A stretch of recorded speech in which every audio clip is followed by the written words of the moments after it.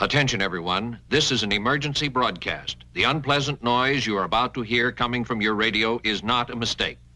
Please do not turn off your radio, but turn up the volume on your receiver as high as it can go so that you can make the sound we broadcast as loud as possible.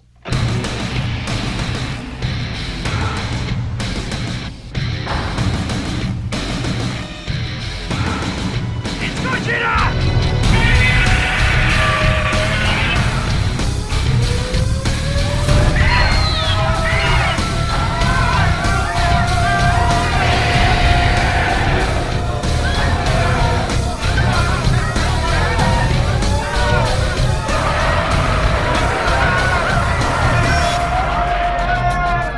Prehistoric monster the Japanese call Godzilla has just walked out of Tokyo Bay.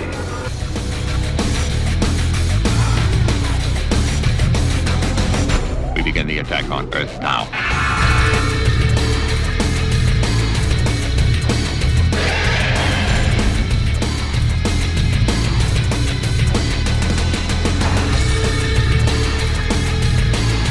We've persuaded the thing to help you with what little power it has left. Godzilla now reigns supreme and will, in all probability, continue his march towards Tokyo, destroying everything in his path as he goes.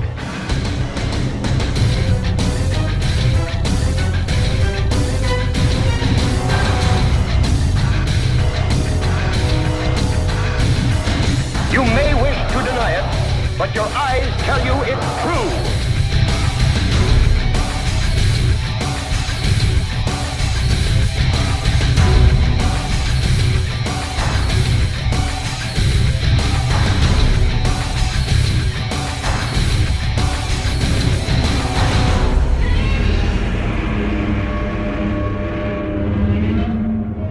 Say nobody has anything to fear from us. But we are going to control you now. And I hope everybody's holidays are going fantastically out there this holiday season. This is Kaiju Cast, episode number 48. If you never listened to the Kaiju Cast before, this is a podcast that's 100% dedicated to Godzilla and all of his rubber-suited foes. Like I said, this is number 48, and this is the Daikaiju discussion episode for Godzilla vs. Destoroyah. We do have some music to play, I do have some local events to talk about, and I also have some news to share. We're going to start things off with this Casey Kasem-like request, and I'm going to do a terrible Casey Kasem impersonation for you guys. It starts like this. This summer at G-Fest, I was blessed enough to meet and make an amazing friend who made an already wonderful weekend seem like a dream. Ever since then, we've stayed in contact, and this Christmas, she and her mom are flying all the way from Florida to visit for the holidays. It's a Christmas miracle if I ever heard one. As a gift to her, it would be wonderful if you could play the song Hoshi no Yoni by an artist named Misha.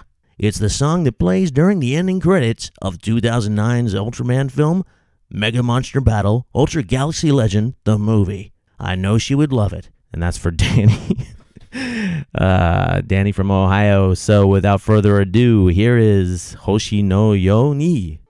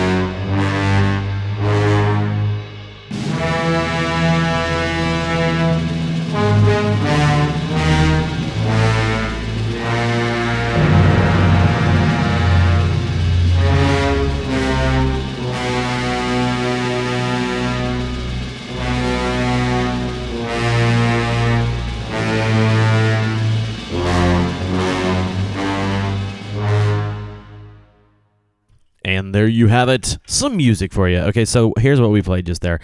We started that off, of course, with, as I said earlier, the request for Hoshi no Yo Ni, I think is how you say that. And that was for Danny in Ohio. following that, we had Batra's theme for Sean.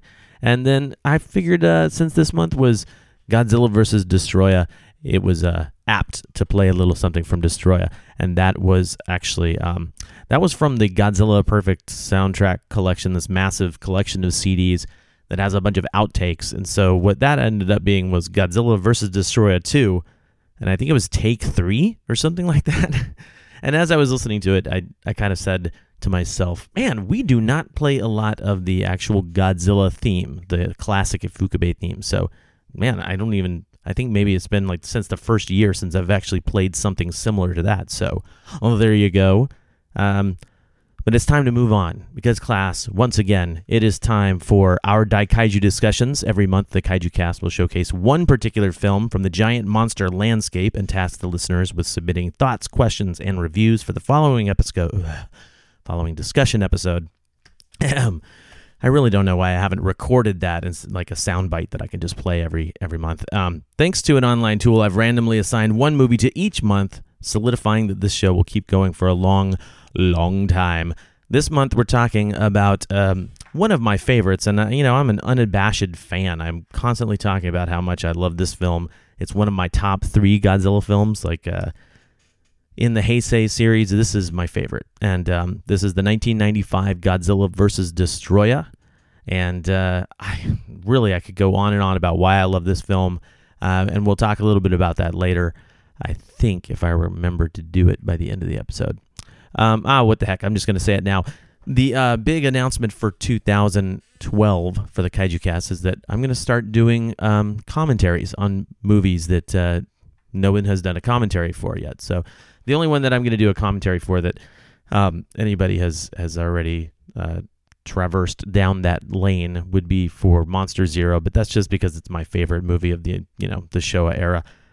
Basically, I'm going to have a few people over, and these commentaries will be available as just supplemental material. They won't infiltrate the RSS feed for the Kaiju Cast.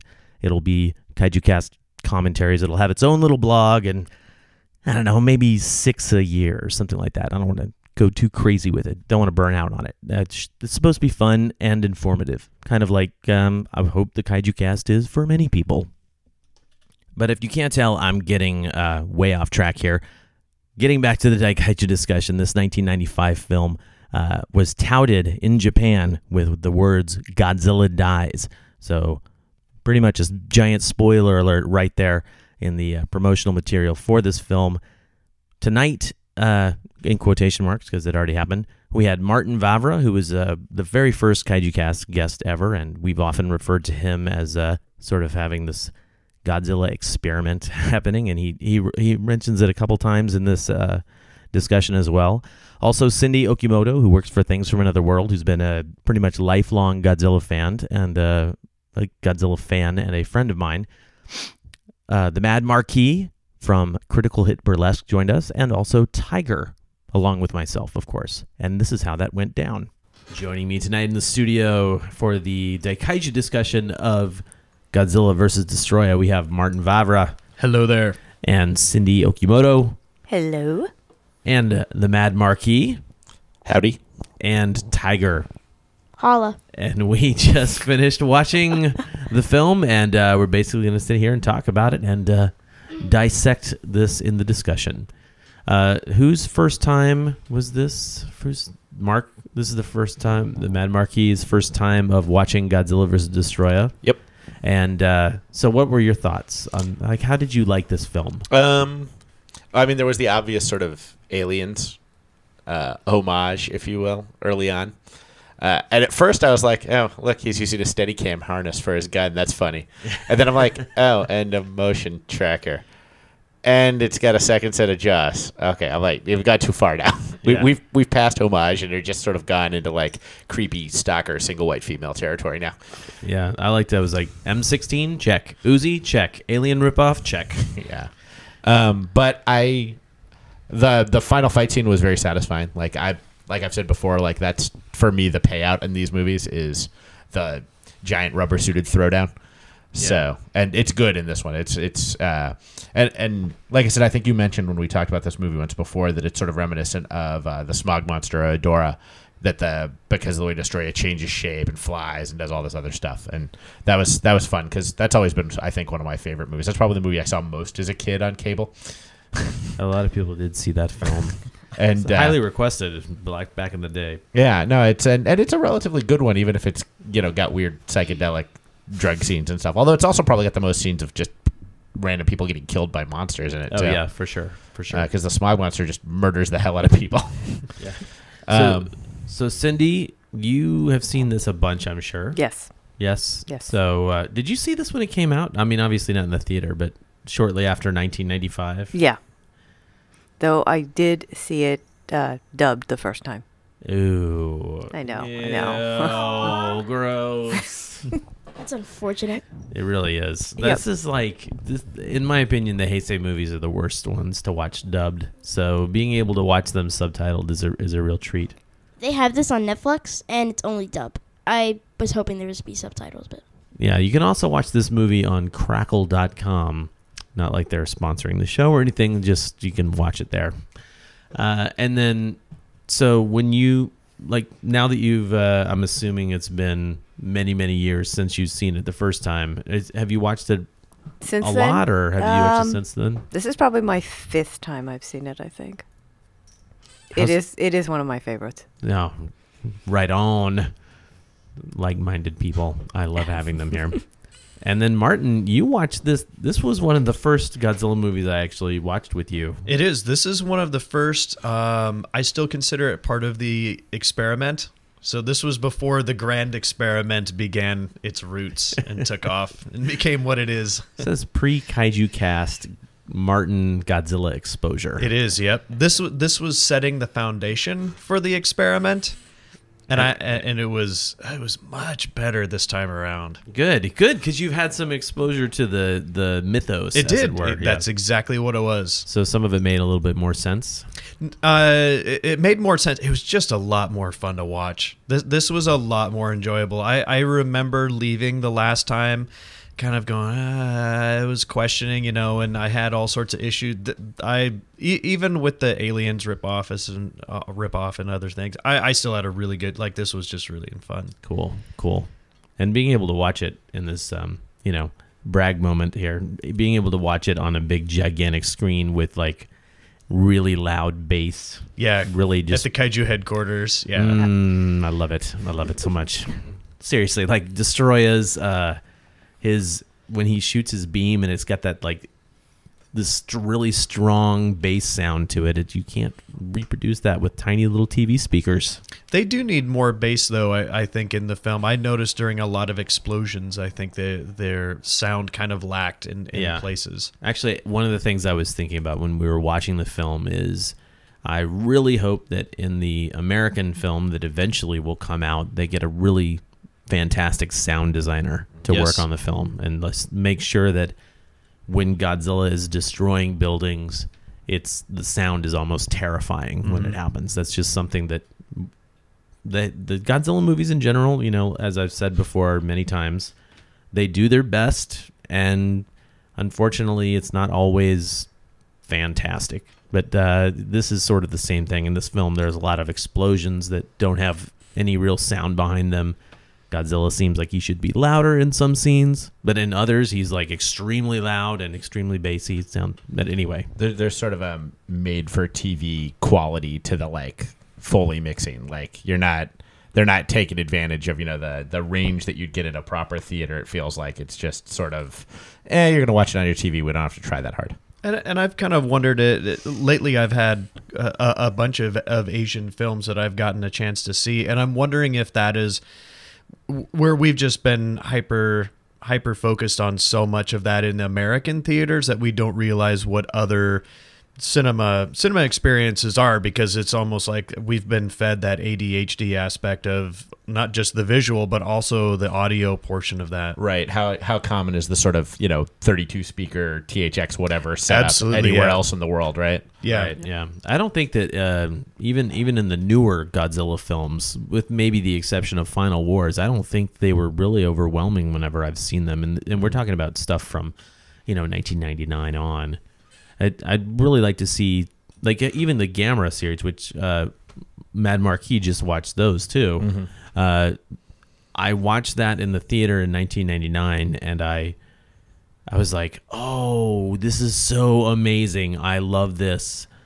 Gamera should be just a little bit louder. Like, yeah, we need a kaiju movie with like the Inception level sound work. That's just like to kick your butt at every moment, right? Yeah, to see something with great sound design at something like the Roseway Theater with amazing sound would be fantastic. Yeah, without a doubt.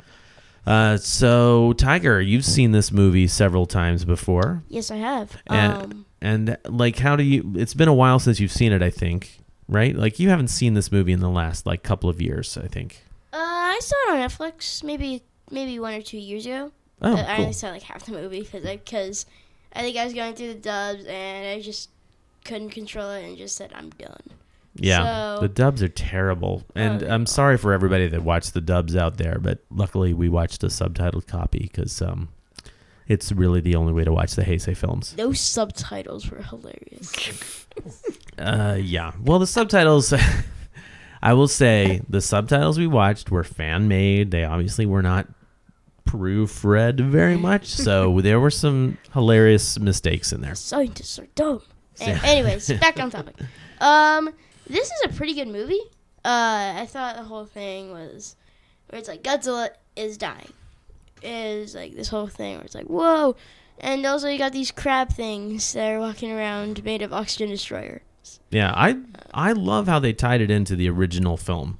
I thought that was brilliant. I thought the whole gimmick of it's like you've got Godzilla who, Atom Bomb made Godzilla. That's the standard thing, right? And then so you're sort of coming full circle with the weapon they made to destroy Godzilla makes this other monster, and then you go, and the cycle continues, and you're screwed. Yeah. The way they tied not just the creation of the Destroyer, but they also brought the actress who played Emiko Yamane back for her reprising her role as Emiko, even as brief as it was. I thought was lovely. The green screen effects weren't that well. I mean, because there's the part when Destroyer picks up Godzilla at the airport, which kind of sounds funny. And there are people. And there are people in the terminal. Yeah, there were the Heisei movies. Actually, I don't know what the deal is with that. They suffer a lot from that. I think because maybe because the miniature work isn't as detailed because Godzilla's scale is different. They had to rely. I think maybe they had to rely on matte shots more. Well, and it kind of looks like it's sort of just stock footage of the airport. Like nothing strange is happening. I'm gonna get on my plane now. Yeah. It's not there's not even like panicky people for the most part. Yeah, but I did find it weird because they built the full set of the airport even with planes on the runway. So maybe I don't know. I'm not sure how that all went down. But to be honest, that plus when Godzilla's destroying Hong Kong, and I think while Godzilla was walking towards the Haneda airport, we said, oh, hey, aren't they supposed to have evacuated Tokyo? Why are all these people driving both directions? Yeah. It's typical Heisei oversights. I think they might suffer a little bit from that whole, we don't know if people are going to be really watching this that much in the future. When clearly nerds are totally watching it over and over again, like myself. So let's talk about some of our favorite stuff in the movie. The Mad Marquis, what was your favorite aspect or part of this film? Probably, I mean, again, for me, it all comes down to the fight scenes, right? So probably, I commented on this when we watched the last Gamera movie I saw, which was one of the really early ones. I was surprised in that movie that there was an impaling scene with Gamera getting stabbed by the head of the squid monster thing, whose name escapes me now. Gaius. There you go. And I was like, yeah, I don't recall ever seeing that in one of these movies because normally they don't mess up the suits. Normally the injuries are like very topical. It's like we threw some paint on the suit and that's the injury. And the same thing happened in this movie though. Like Godzilla Jr. gets impaled pretty egregiously and has a big freaking wound for like the next 10 minutes of that scene, which I thought was pretty cool because normally actual sort of visible injuries and blood. Or if there's blood, it's like crazy colors. Like Destroyer's blood was that bright neon green. Right. Blue. Yeah. But I mean, Godzilla Jr. was clearly like red-blooded and terrestrial sort of normal animal blood, and that was pretty impressive. That was a neat thing to have, which you just don't see very much, or at least I haven't seen very much in these kind of movies. Yeah. What about you, Cindy? This is probably one of my favorite Godzilla suits. Yes. Yes. Yes. I love the suit. I actually like Junior's suit also. I think I saw this film before. I think I saw the actual okay, so I've said this before, but the first time I ever saw this film, it was right after it came out, and I saw a theater bootleg copy of it, so there were no subtitles, and I don't think I even saw any promotional videos or trailers for it. I just remember popping it in and being like, what is going on with this Godzilla? He's pulsing red. He's pouring smoke out from his shoulders. He looks awesome. It's definitely, I want to say it's just a tie between the Burning Godzilla and the Godzilla Mothra King Ghidorah version of him. But there's just something about that glowing, smoking, dangerous looking Godzilla in this film that I absolutely love. And I totally agree with that. How about you, Mr. Director? Yeah, the suits were fantastic, and I loved the glowing Godzilla and the smoke that they had coming out of there. But I have to say, I actually liked the Godzilla Jr. suit better. And when Godzilla Jr. is in the ocean, he's doing all of his traveling and everything. I think that's pretty much an animatronic, or I'm not sure how much of that is suit and person. And then we saw where it does cut to other animatronic and stuff. But right. When it is a person in a suit and battling Destroya, there is something about the stance of the person in the suit and how it fits them and the way they're moving through that cityscape that is really, really good. He's not completely vertical in the way he stands. It looks very dinosaur like in the way that all of that movement and all that stance is. And that shot where Destroya blows through a building and Junior is on our side, on the camera side of things, that building explodes and just completely engulfs him in that shot and everything. Man, that was fantastic. That was awesome. A great shot. Very cool. Good comments, man. Yeah, Junior in this film is essentially the progression where, if you kind of have to ignore what happened in Space Godzilla. But I don't know what you're talking about. Yeah, this is a Space Godzilla.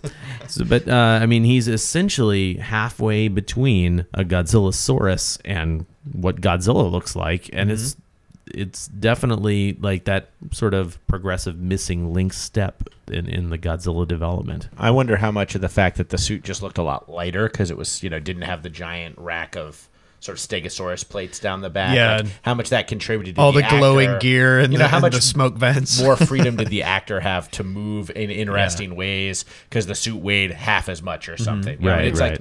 like the Destroya suit, which is clearly just ginormous, right?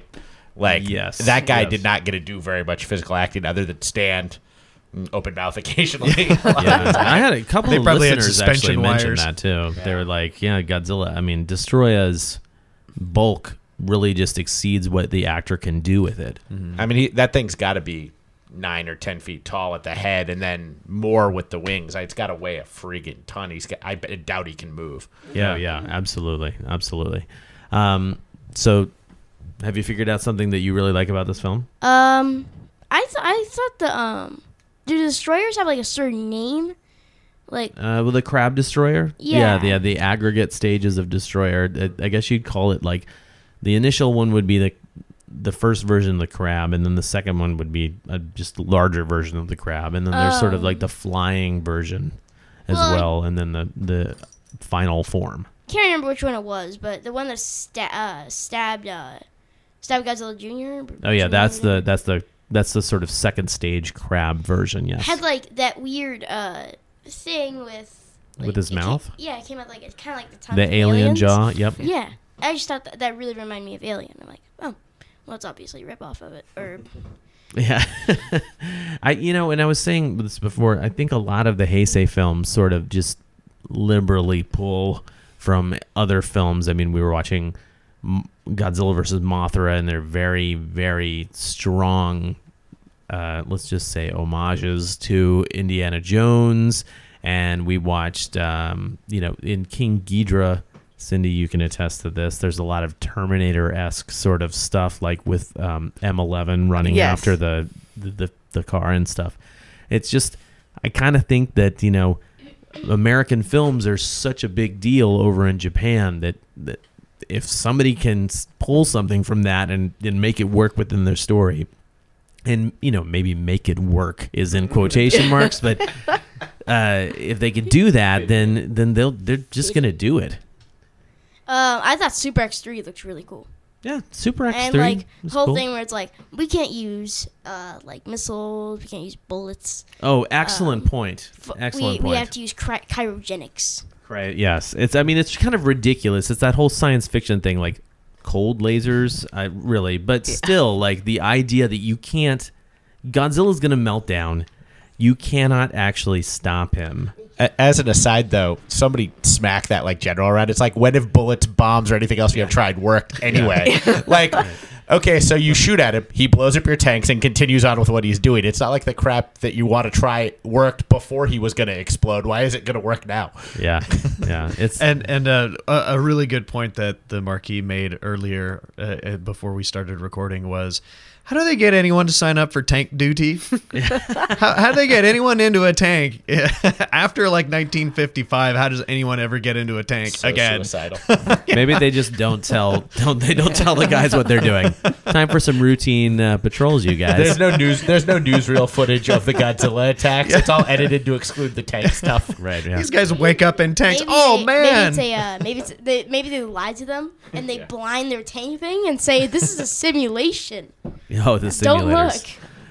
Well, let's go ahead and move on to what we didn't like about the film. This is now this is going to be the shortest part of our talk because it was the perfect Godzilla film. Just kidding. I think I'm going to go ahead and start. My biggest beef with this film is whoever was doing. I can't remember the director's name, but I just don't like his human direction. And he makes some choices. I don't know if it's him or the cinematographer. Case in point, when I believe the kid says that Godzilla's going to melt down, they start the camera way back in the middle of the UNGCC conference room, and they zoom in super fast. The Sergio Leone spaghetti western shot. And he's like, meltdown. And then half the people in the room repeat meltdown too. Like, right? Yeah. It's to me that's the kind of thing that just it almost kills the movie for me. Is the human direction. I don't want to say the acting because, to be honest, I really can't say whether the Japanese actors did a good or a terrible job of because I don't speak Japanese and we're watching a subtitled version. But the direction therein, I just not a big fan of it. Martin, if you had to point out just one flaw from this film, what would it be? I tend to believe this one lost it for me in a similar way to some of the others, and it's in the big action sequence when the big fights are going on and they start moving things in slow motion. And I think they're trying to get that whole very large feel of things. So like Godzilla tips over really slowly, or some things are slowed down. And I don't necessarily agree with that as a point to use. We've gone through so many shots to prove how big Godzilla is. I don't think that slowing the shot down, because really what it does for me is it slows the pace down and it slows the action down. So I haven't appreciated them, and it became noticeable because there's so many shots in this where the action is really good, and then there's this lumbering teeter over, and it just I don't find it necessary. Cindy, how about you? Yeah, I agree with Martin. What looks like intentionally slowing down scenes of Godzilla toppling into buildings falling on him, that might have been a little too much. That and those green screen shots, like the one you mentioned of the airport. There's a big fight going on in the background. You can see people casually walking down a little concourse thing onto their plane. From iStock. Yeah. Well, that shot of the traffic. If the traffic had only been in one direction, fleeing from the monster, that would have been fine. But, in all fairness, no one ever really adequately runs away from the giant monsters in these movies. Like, none of the main characters ever run away. True. The people on the beach, perfect example. Somebody yells, everybody run away, and they take one step and turn around and look at the monster. I mean, it was a perfect example of the fact that no one actually flees the giant monsters in Japan. Now, justifiably, those guys can't, because we saw what happened earlier when people were fleeing on the boardwalk. Some dude dumps his hat, somebody else snags it. You drop stuff, it's a yard sale, so people are free to lose their stuff. That girl with her kid totally stole his hat. Yeah, that was true. Yeah. Oh. But yeah, that was a perfect example. Everybody run. One step. Turn. One step, Look, stop. It was perfect.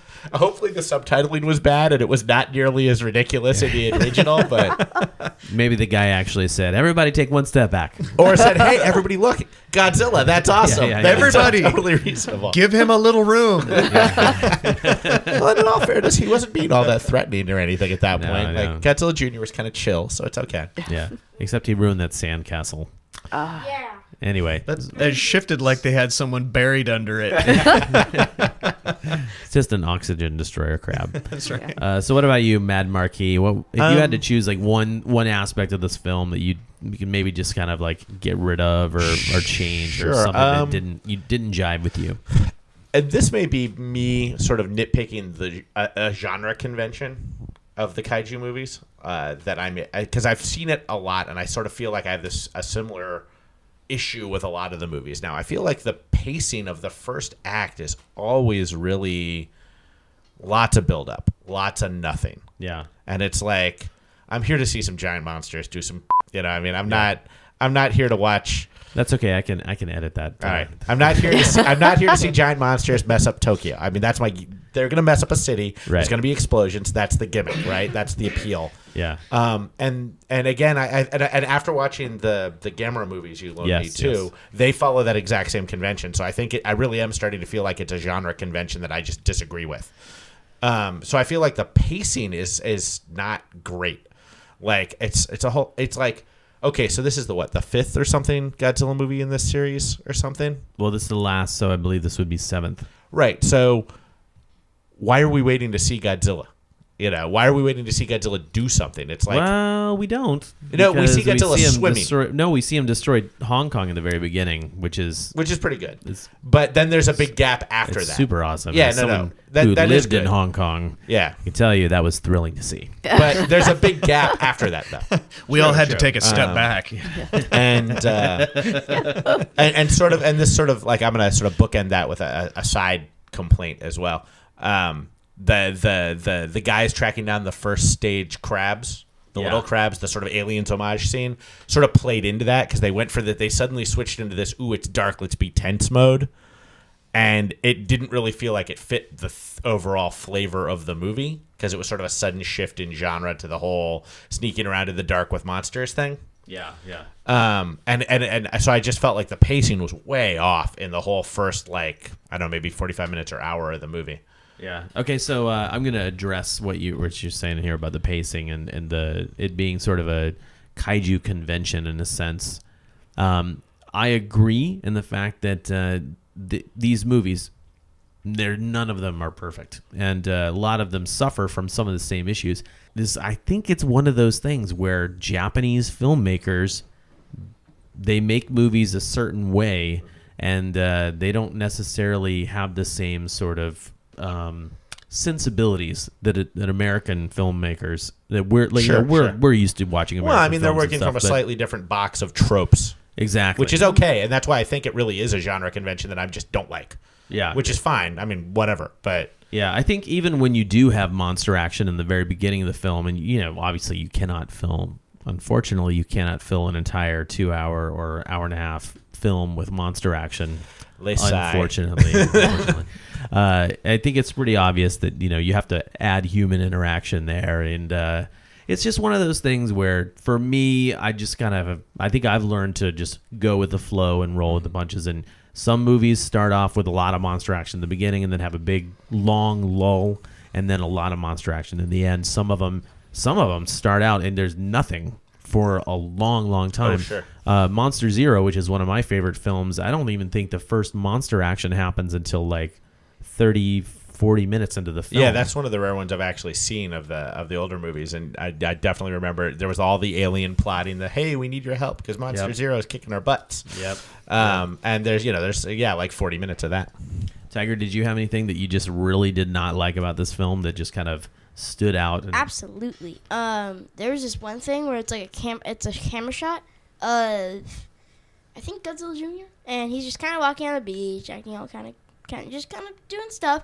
Then all of a sudden it just cuts to Tokyo, and like Destroya is attacking it, and basically it's like, oh look, a cute little Godzilla. Oh look, there's a giant monster. Yeah, actually, I did notice that as well when we were watching it this time. It may have been the first time I actually noticed it. There was no sort of like establishing shot to say, hey, by the way, here's what's happening in Tokyo. It just kind of like cut immediately to Destroyer. So let's go into final thoughts.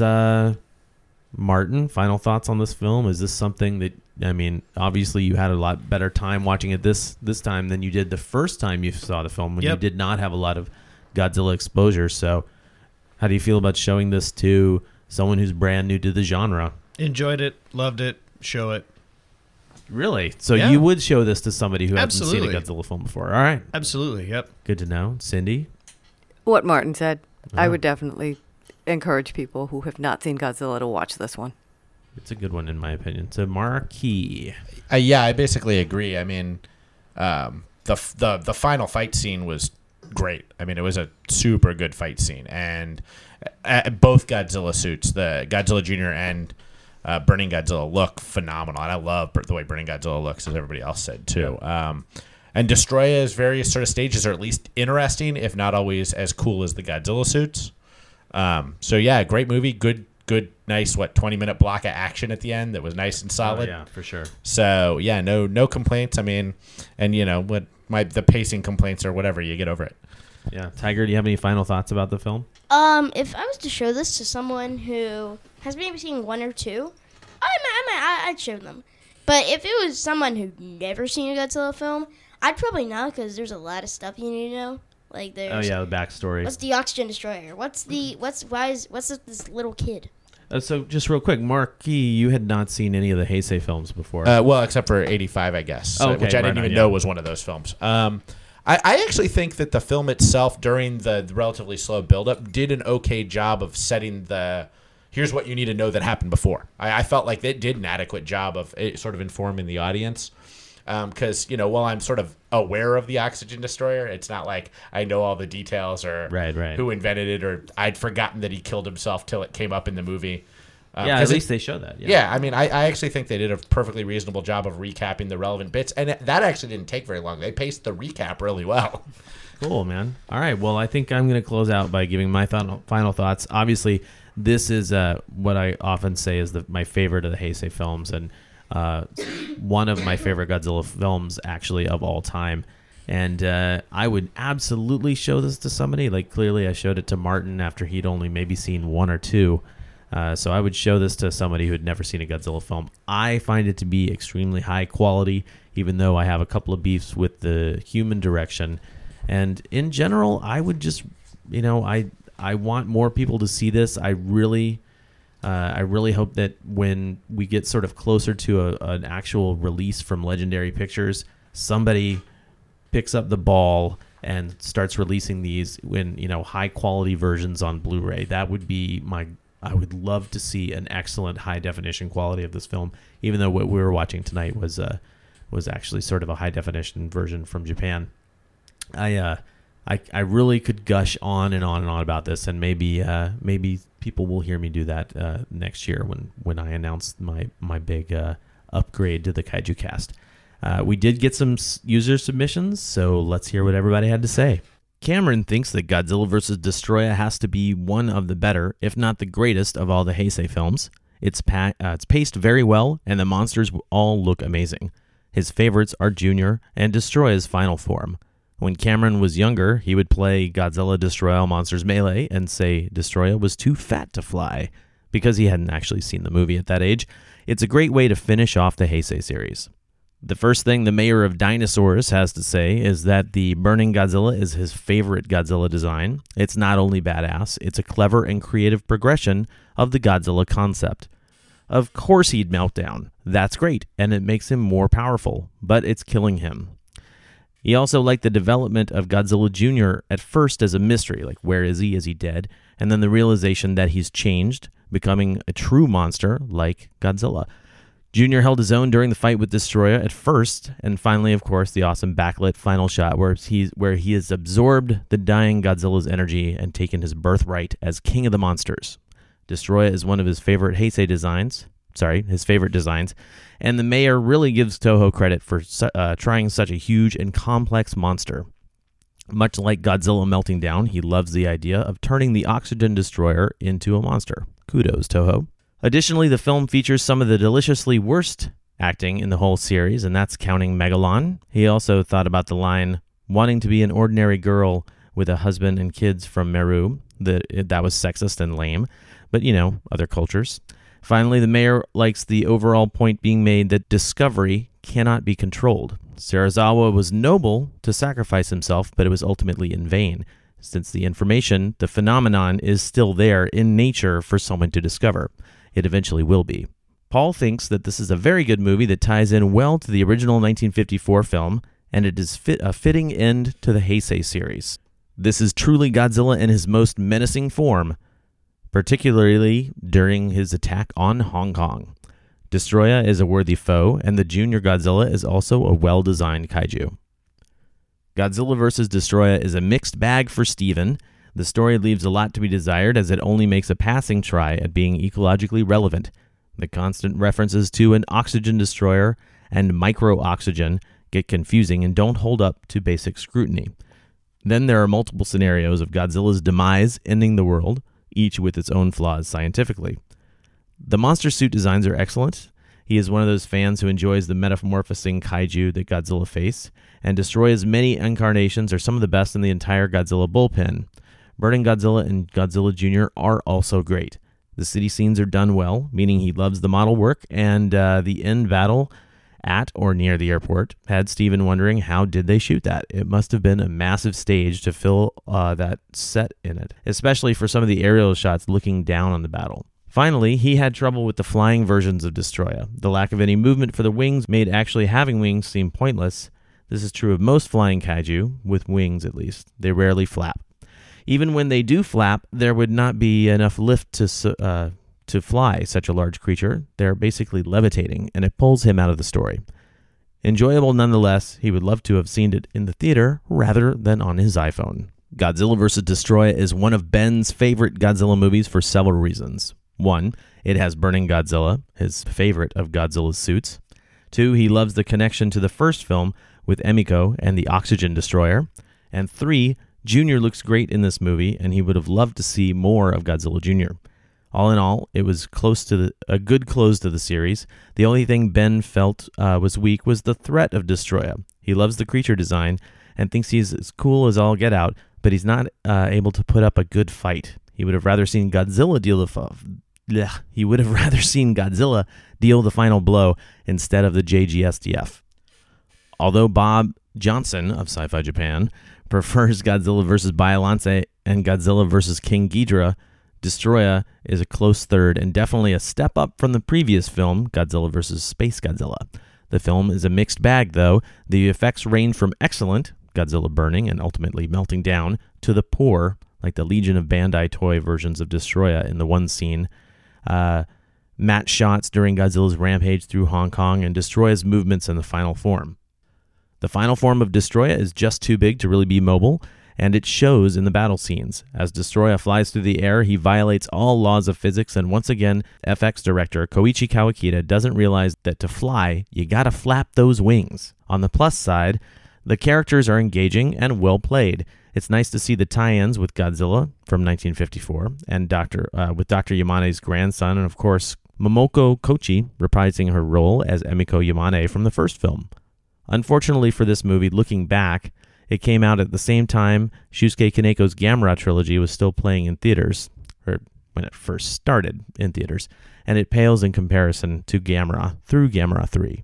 The first time Ron saw Godzilla vs. Destoroyah was in 1999. He found the movie fun, and that the overall fear that the world may truly end was made clear. Cool special effects and a good plot carried the movie well. Destoroyah was a tough, powerful, and terrifying monster, and Godzilla's meltdown still brings a tear to his eye. On a scale of 1 to 10, Ron gives this movie an 8. Let's hope when Legendary Pictures releases their Godzilla movie, that Godzilla vs. Destoroyah will get a true DVD release. And last but not least, Robert loves Godzilla vs. Destoroyah. It's just great storytelling. He loves all the cameo reveal shots from Momoko Kochi to Masahiro Takashima. The story keeps you hooked from the very beginning, with burning Godzilla smashing Hong Kong to the very last seconds when he finally melts down.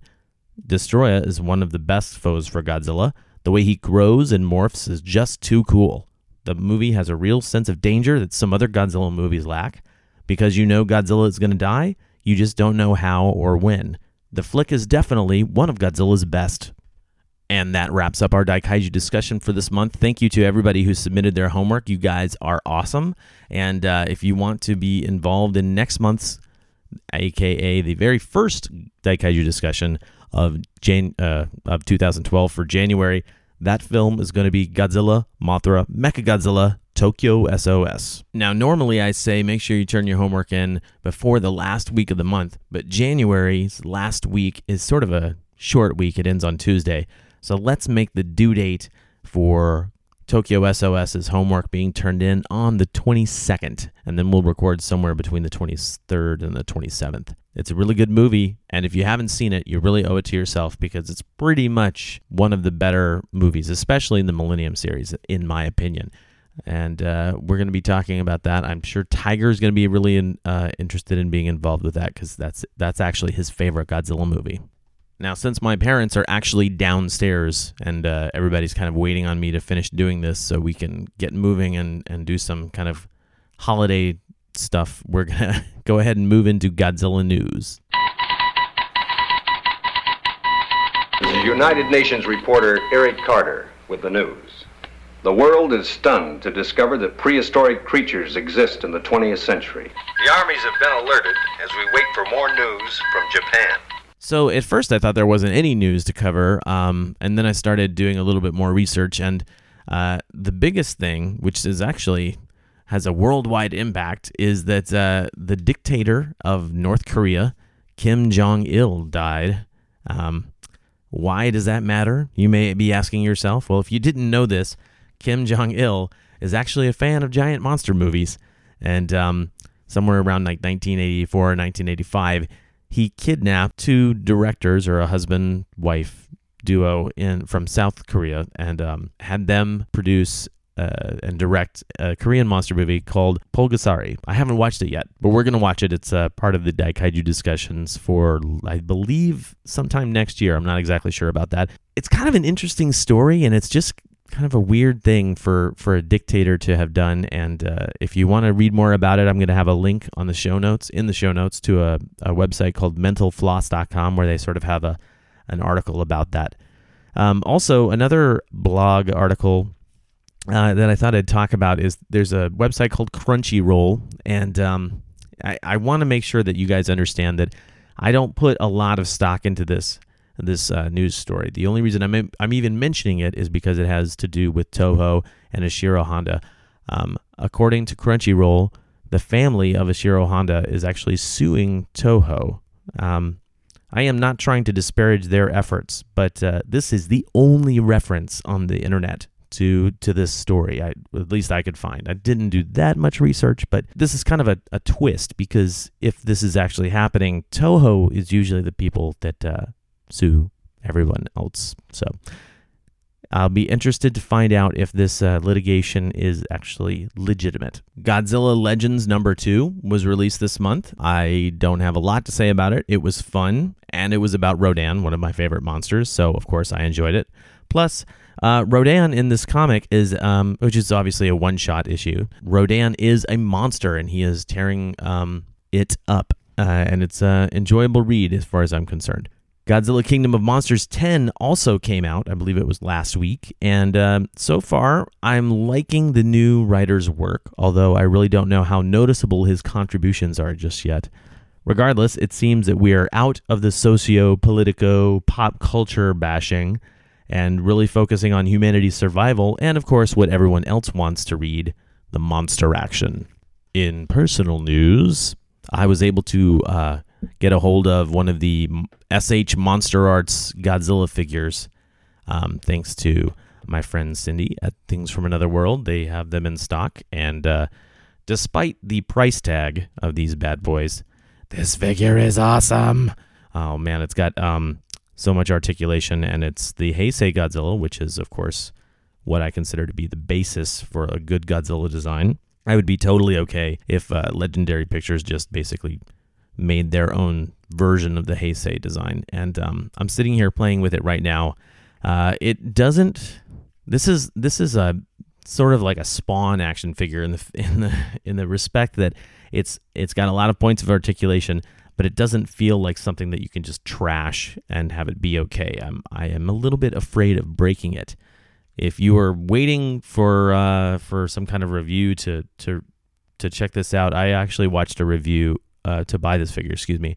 I actually watched a review on YouTube where a guy was sort of giving this the full treatment of a toy reviewer, which I am not. So I will have a link in the show notes to that, just in case anybody's interested in checking it out. It's a beautiful figure, and if you have the scratch for it, I'd say it's worth it. It's definitely a smaller one. It's not as big as the 8-inch figures. It's 6-inch scale, so it should technically look okay with some of the monster line, the lineup from 1999's toy releases. Anyway, I digress. Check that out if you're interested. Moving on to local events, January 6th, Court and Fat Boy's midnight movie at the Baghdad is going to be E.T. the Extraterrestrial. January 10th and 24th, of course, Geek Trivia at the Kennedy School, hosted by Court and Fat Boy, will be going down. They just had it actually last night, because today is Wednesday for me, and this is the first one that I've voluntarily missed. It seemed like our entire team was out of town for the holidays, and I missed a good one. So, unfortunately, it seemed like it was a lot of fun. But I'm going to move on, because January 15th, the video game quiz show is going to be at Ground Control. January 18th, the Double Clicks, which I want to say, let's say November. I think it's the last episode of November. I played the Double Clicks Godzilla song at the end of the episode. They're playing at Backspace. And last but not least, on January 21st, the Mythbusters Behind the Myths tour is coming to the Keller Auditorium, which I'm going to try and go to that. I don't know if it's all sold out or not, but all of these will have links in the show notes for those interested in attending.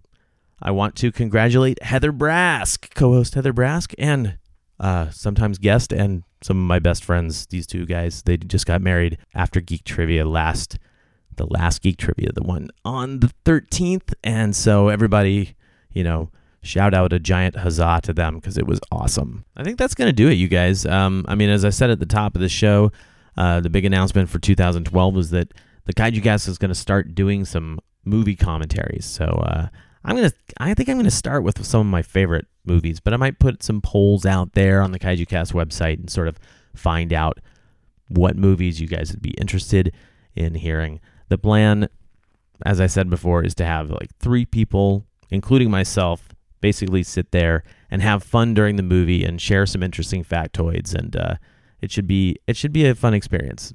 And hopefully it goes over well, because I think people should enjoy it. Commentaries are cool, and I'm not going to really step on any toes of any of the other commentators that are out there, like Ed Gojewski, whose name I just butchered, and Steve Reifel, and all those guys on the classic media discs. That's going to really do it. So if you found the Kaiju Cast through iTunes or some other podcast directory and want to experience, everything that is Kaiju Castosity, that's a word I just made up, point your web browsers to kaijucast.com, where you can see every single episode we've done, the show notes for all those episodes. There's links to the Facebook and the Twitter. Just great stuff, you guys. Great stuff on there. If you are on Twitter or are on Facebook, make sure you are following, liking, etc. Those terms for the KaijuCast. It's facebook.com/KaijuCast and twitter.com, which is at KaijuCast there too. Gonna go ahead and close out the show with a song that I don't really think I've played since the first year either, and it's a good way to sort of end 2011, which has been a crazy, awesome, fun year for the KaijuCast. We'll see you next month. I'm not exactly sure what we're going to be doing for the first episode of 2012, but make sure you turn your homework in before January 22nd if you want to get in on the Daikaiju discussion for Godzilla, Mothra, Mechagodzilla, Tokyo SOS. This is Zebrahead's Godzilla vs. Tokyo. See you next year. Jamata.